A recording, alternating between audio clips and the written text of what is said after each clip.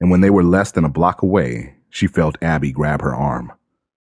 "Mom, something is up with Dad," she said. All traces of her previous snide attitude were suddenly gone, and she noticed that her daughter stared toward her house with a worried expression. "What's going on with your dad?" Margot had her own theories, but the kids had lived with him for the last 7 years. It wouldn't hurt to hear their side of the story. "I don't know. He's been acting strange for a while." Abby shook her head, as if she wasn't sure how much to tell Margot. "And I hear him talking on the phone late at night, sometimes yelling."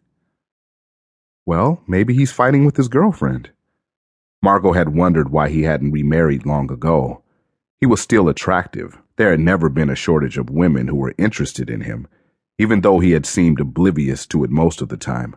"Please," Abby snorted. "Like he'd ever get a girlfriend." She laughed, and Margot couldn't help but chuckle. Her daughter was right.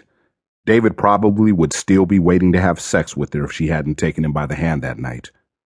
The three of them hugged, and Margot felt relief, happiness, and sadness all at once. It had been so long since she'd felt she'd even had a family.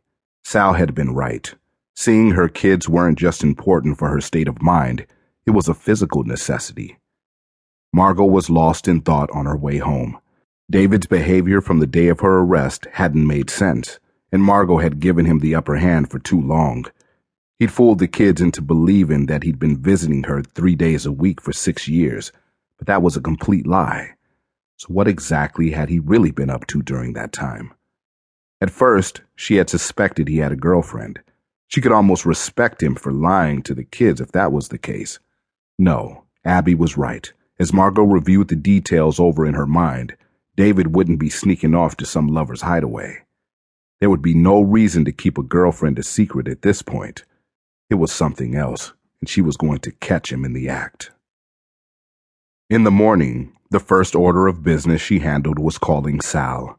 It was out of character for her to call him. She always waited for him to call her, but she had some questions for her employer that couldn't wait. "Good morning, Cookie. How was your Sunday?" If he was surprised to hear from her, she couldn't tell. Margot knew he'd be available to take her call. He was an early riser and put in long hours. It took a lot of time to run an underground empire.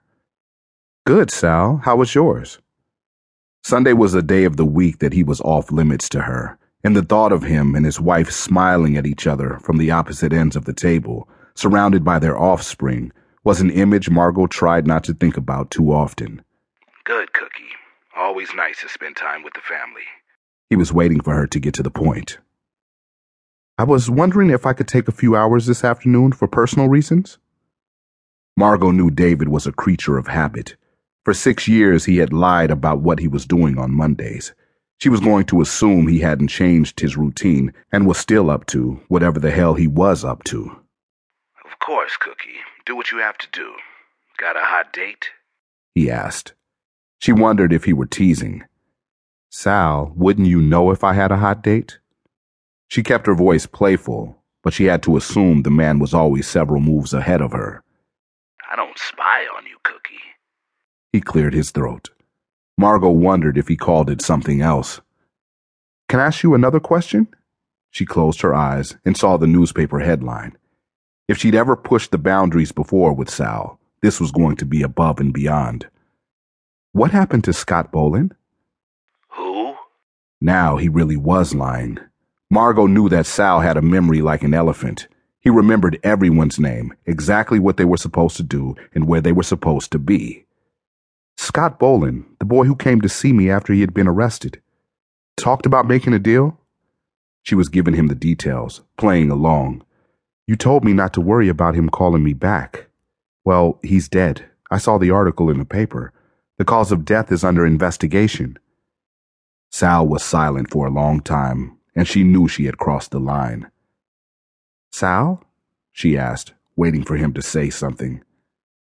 "I'll see you in a bit, Cookie," he told her and hung up on her. Margot realized that once again, Sal must know where she was without any help from her. She looked across the coffee shop and scanned the faces, wondering which one of them was watching her.